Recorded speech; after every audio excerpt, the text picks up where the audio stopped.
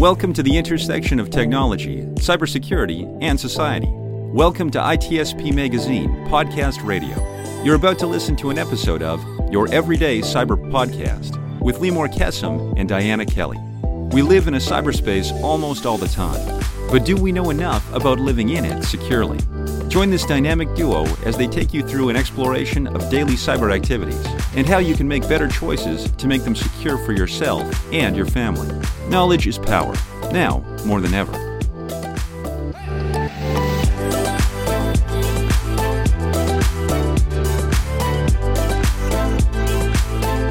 Welcome to Your Everyday Cyber. I'm Limor Kesem, a cybersecurity professional and advisor.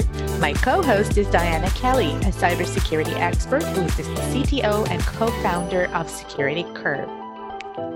So social media, it's almost a household staple for so many people these days.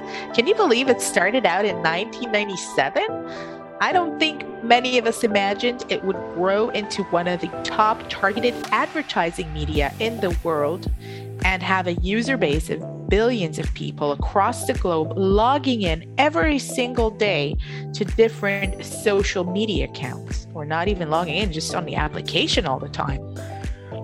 I know, it's amazing. It's so much a part of people's lives now, and that really goes for all ages.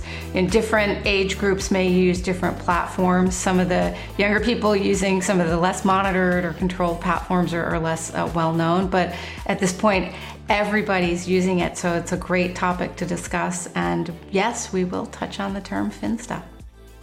We will.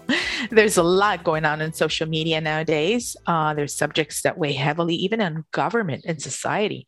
There's stuff that just impact everyday people of all ages.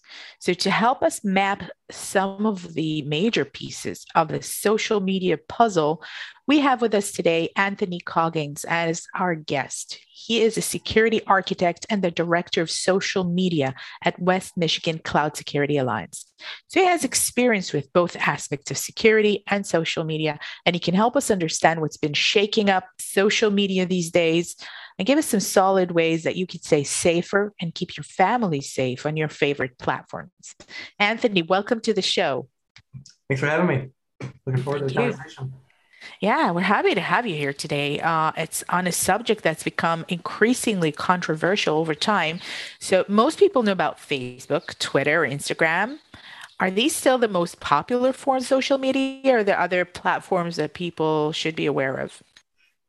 You know, there are other platforms, and there are, I would say, other platforms coming out every other week, it seems, between smaller startups or sometimes more politicized based social media platforms are being spun out more frequently. But when we think social media, we tend to think Twitter, Instagram, LinkedIn, Facebook. These are what I would say are the power players in the space for now. Okay, so these are the most well-known ones. And social's been in the news a lot lately. It's even been, some reps and executives from social media have been in front of the US Congress. So if you're just a casual user who goes on Facebook to see pictures of your friends' kids or to look at cute dog videos on Instagram, it might be a little bit confusing about how these services became so controversial. Could you explain what's going on there? Yeah, so there really is two major issues, at least in my mind, when it comes to social media. The first being privacy.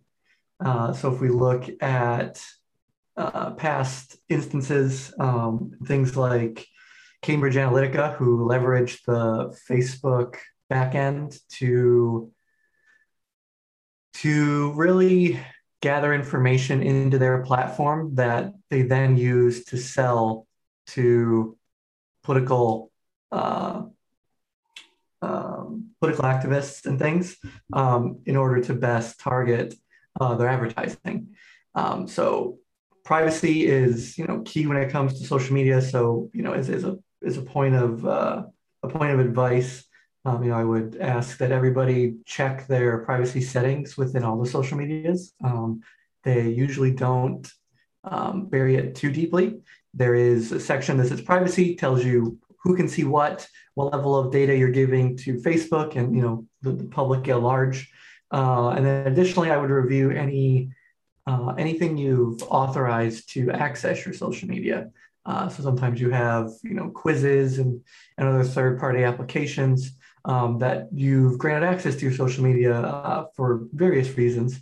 But these applications can sometimes have a little too much permission to your account and your information. So make sure you would double check that. Secondly, social media has become, and you might have already heard this term already, I would love your guys' opinions on this as well, is Facebook in particular, but every social media has developed echo chambers. And what this does is when you have like-minded individuals who all have the same philosophy or train of thought, all thinking together, you tend to develop groupthink. And there's a whole psych background into groupthink that we could dive into. But at large, it's going to be without diversity of opinion. In fact, you're just fed the information you want. Tends to lead to some dangerous behaviors. Potentially even violent, as we've seen with the January 6th insurrection, and even some oddities. I'm not sure if you've seen the news recently, but yesterday, November the 2nd, there were a bunch of people hanging out in Dallas because there was a QAnon conspiracy that the deceased John Kennedy Jr. Was going to return from the grave and help Trump win the election. And so it's absolutely crazy what's going on. And social media is at the core of all of these. Well, that's one way to get controversial, I guess. And, social media is it kind of coming off of that question is it's become a key news source for many people. Like if they read it on social media, that is the news. But sometimes that news isn't always based on facts, to say the least. There's misinformation on topics like elections, election interference, the pandemic, COVID vaccines. All these things can be downright dangerous. So why is this misinformation so dangerous on social media? And can people who are, browsing away, just being, normal everyday people, can they tell when a post isn't really grounded in reality? It can be difficult. I would say the key thing to look for is, what is the source of the information? If somebody is resharing or reposting an article, where is that article linking you to? Is it a reputable newspaper or site that is known for its news, or does it have a really weird domain name or website name that far right news .net or whatever, something, look for those flags to help discern whether initially what you're reading is factual or not. Search out reputable fact-checking sites like PolitiFact. If you're looking in the political area, and just take everything you read online with a grain of salt. There's an old I think it's Allstate commercial that comes to mind where this gal meets this guy online and says he speaks French and shows up at his apartment and he says bonjour, and all this, and that's the only word he speaks in French. So again, you can say and be whoever you want on the internet. So take everything you read with a grain of salt. Make sure you fact check. Yeah. Fact checking it's so important. I mean, I've had a lot of conversations with people where I've said, oh, that's a really interesting piece of data. Where did you get it? And they said, well, I did the research. And I said, wonderful. I love to understand that research too. And then you realize it wasn't actually research. It was just an opinion or sometimes it's something somebody made up. And one of the worst cases is for anyone that hasn't heard of the site, The Onion. It's a satiric site. It pretends to be news, but it's satirical. So it's the same thing as like a Weekend Update on SNL. They don't purport to be real news. They purport to be fun and entertainment, but someone sent me an article from The Onion thinking that was real news, and that they had done the research. So it can be really challenging nowadays to figure out what's what. Yeah. I've seen that evidence a couple times of, I think there's a whole subreddit on Reddit called Ate the Onion, where it's oh my goodness, it's people responding to onion sites thinking they're real. It's quite humorous. I think that it's because it also makes you cry in the end. Right. There you go. So another aspect, in addition to the potential for misinformation, disinformation, another aspect that's been in the news a lot is the potential impact on especially young users' mental health when they're going on some of these sites. There's this very, idealized world of how you're supposed to look and how your life is supposed to be perfectly decorated and happy all the time. And some of that congressional testimony was around the impact to users and potentially pushing people to risky behavior like eating disorders and even thinking about suicide. And Anthony, I'd love your thoughts on that. Can a social media platform have that much influence? Absolutely. If you look specifically at Gen Z today, they are the first generation who has grown up in a world where the internet has always existed. They can't fathom, they don't know of a world before the internet. And we've given them screens and smartphones and social media at such a young age that it has really become ingrained in part of their lives. So when people are posting on social media, you've got models and you've got even your friends, right? Posting, oh, I just got engaged, or I just, got a new dog, or what have you. They're posting the highlights of their lives because that's what social media is. It's you want to share your accomplishments. You want to show people, what's going on in your life. That tends to be the positive things. So as a young person, as I'm scrolling through Facebook or Instagram, and I'm seeing these people accomplishing all these things in my life or in their lives, whether subconsciously or actively, I'm thinking, well, I'll look at all these people doing all these great things. What am I doing with my life? Or, look at this person who, is a different body shape than I am, or, has a different job status than I do. And that constant feed of other people's positivity and what they have going on in their lives tends to eat away at your confidence and what you think of yourself, because you are constantly comparing yourself to what you're seeing on social media. Absolutely. This is also, it's been researched. It plays immediately into how human beings interact socially. It's one of the things that we do constantly to make sure, like, how do we know that we're happy about something? Is comparing ourselves to others. And looking, if as a young girl, let's say, looking at someone who's ever so beautiful, ever so popular, has like a ton of followers, immediately one would compare and say, well, I just don't measure up. So it is definitely a way, and I agree with what you're saying, so important. And the concerns don't even stop with how users interact with the platform or like the way they feel about it. Also extends to what the platform collects about users, including children. So the FTC fined YouTube's parent company, Google, $170 million a couple of years ago for violating children's privacy laws, collecting data about children under 13 years old without parental consent. So it almost sounds like, is this a conspiracy theory to me? And then I realized it was factual. And I'm thinking, I'm a parent. Is there a way for me to know maybe that data has been collected about my children? Is it buried somewhere in the terms and conditions? Is there maybe a way I can manage a little bit what's collected or have it deleted? So it's a little easier outside of the US. So if you're in Europe, we have GDPR, which gives us the right to be forgotten. And so you can, query any company who may have your information, and they have to tell you. And if you want it removed, they have to remove it. Yeah. In the US, it can be a little more difficult.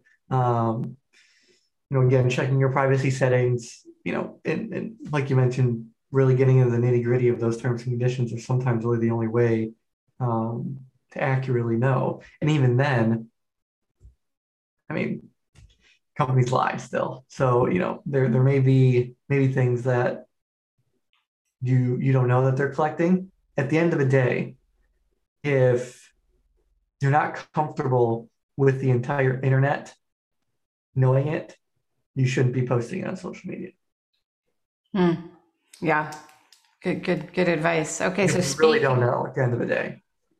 Yeah, it's true. And speaking of that, there's one term that made the round, a clip that made the rounds after the congressional hearings, which is around the term Finsta, because one senator was not clear on what Finsta is and why Facebook, who are the owners of Instagram, couldn't commit to ending it. So, Anthony, can you explain Finsta to us, and why is it not so easy to quote end? So that clip was incredibly frustrating and cringy to I think everybody who understands social media, and what impact it has on people, and just the fact that we had one of our lawmakers asking this question and not fully comprehending what he was asking, which would allude to that, if they're not understanding social media, how can they properly regulate it or write laws for it?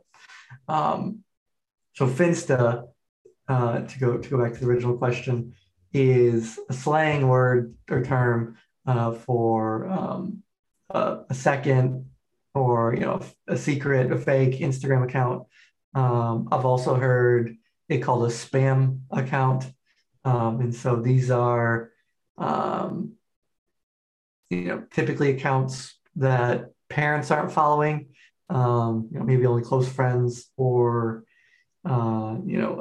groups outside of the eyes of adults. And these accounts tend to maybe post some more, we'll say, dramatic things, where people maybe talk more about their emotions and what they see in the world, and tend to be a little more rash and direct, at least based on what I've seen. Absolutely. Finsta is becoming this whole thing parents especially need to know about, need to understand. Also, yes, it cannot be removed. So there's also a lot of discussion about algorithms, the social platforms used to keep making us click. Let's say YouTube autoplay is going to make sure that we're constantly looking at more stuff. It can show that maybe a user was interested in targeted shooting video and more extreme and violent clip. Facebook has an algorithm promoting controversial conspiracy theory that would post into someone's feed because it really keeps people reading and responding and engaging. How much truth is there to these things, these algorithms that are obviously not very positive? Oh, they're absolutely real. So, like you said, Facebook in particular has a really good algorithm to make sure you are engaged. And the reason behind that is because the more time you spend on Facebook, the more ad revenue Facebook gets. Because again, when we look at these companies, Facebook, Instagram, Twitter, they're free, but nothing's free, really. So they still have to make money. And the way they do that is through selling ads. And so they use algorithms to not only make sure the ads you're getting are relevant to you and make sure, that you make your ad a chance of you clicking on that ad because it's a topic or, something that you're interested in, but also content onto your feed to make sure you are staying engaged with the platform. And certain social medias will actually push notifications to your phone if you haven't been using it for a period of time. Something like, if you've been off of Snapchat or Facebook for a while, we'll send you just a little notification saying, hey, your friend just posted something. Do you want to check it out, see what it is? Because then once you're hooked in that, more than likely you're going to continue browsing and continue looking and continue to generate ad revenue. Yep. Reeling us in. And something that I always come back to with social media is, if there is no product, the product is you. So your data, your ad generation revenue, that's how these companies make their money. That's the product, correct.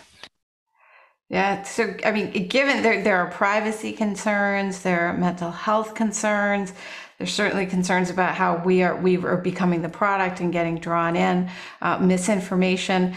But there are also a lot of cute dog videos and cat videos. And this is some ways, in some families, this is the only way to keep up with like the new grandchild or the new niece or nephew. So aside from deleting our accounts, what are 3 pieces of advice that you would give to people on social media today? So the first piece is, if you're going to be posting a lot of information, you want to make sure your account is secure. So with all of your accounts, but especially your social media accounts, you want to enable 2-factor authentication on it. And make sure you have a password that isn't used anywhere else, and that is, more complex than just, 8 characters or your dog's name or, what have you. Secondly is to check your privacy settings. Facebook, Twitter, Instagram all have settings where you can adjust the amount of information people see, as well as what's given to the platform. And third, if you have children, make sure that you educate them on the impacts of social media, not only from a privacy perspective, but to their mental health. If they understand what they're seeing and why they're feeling, it may help lessen the impact of some of this. Absolutely. The education is key. And obviously, like you said, stay in control of the account in many ways, by securing it, by making sure it shows what you want to show, and also by thinking of what we share and not oversharing. Anthony, this has really been a great chat about social media today. Such an important subject that it has become so important. And thank you, our listeners, for being with us today and on every episode.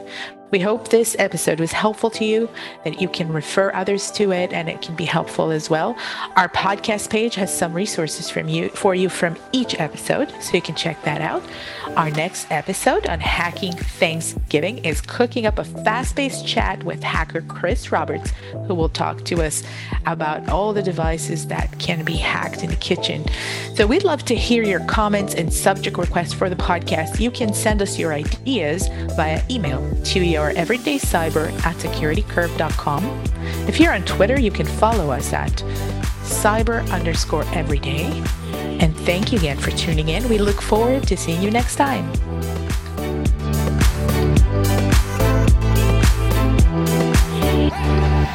We hope you enjoyed this episode of Your Everyday Cyber Podcast with Limor and Diana. If you learned something new and this conversation made you think, then share itspmagazine.com with your friends, family, and colleagues. If you represent a company and wish to associate your brand with our conversations, sponsor one or more of our podcast channels. We hope you will come back for more stories and follow us on our journey. You can always find us at the intersection of technology, cybersecurity, and society.